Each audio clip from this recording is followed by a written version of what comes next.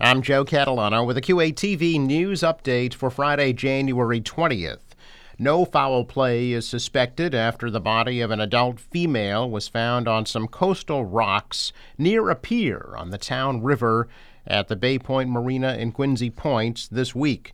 The body was found just after 1 Wednesday afternoon, and officials say there was no identification with the body, and investigation remains open.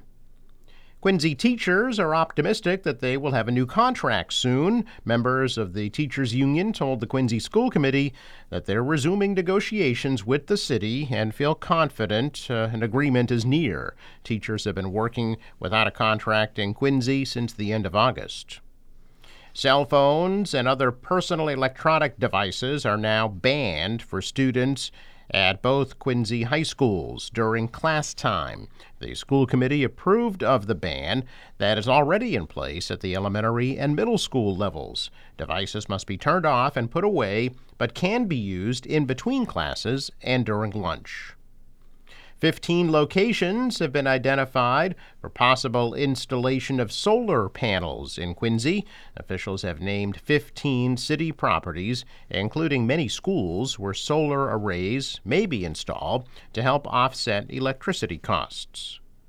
The Quincy Art Association is holding a closing reception for their latest exhibit this Sunday from 3 to 5 at the Q Arts Gallery on the Hancock Adams Common in Quincy Center. The 6x6 exhibit features the works of 6 artists in watercolor, pen, ink, charcoal, pastel, oil, and mixed media.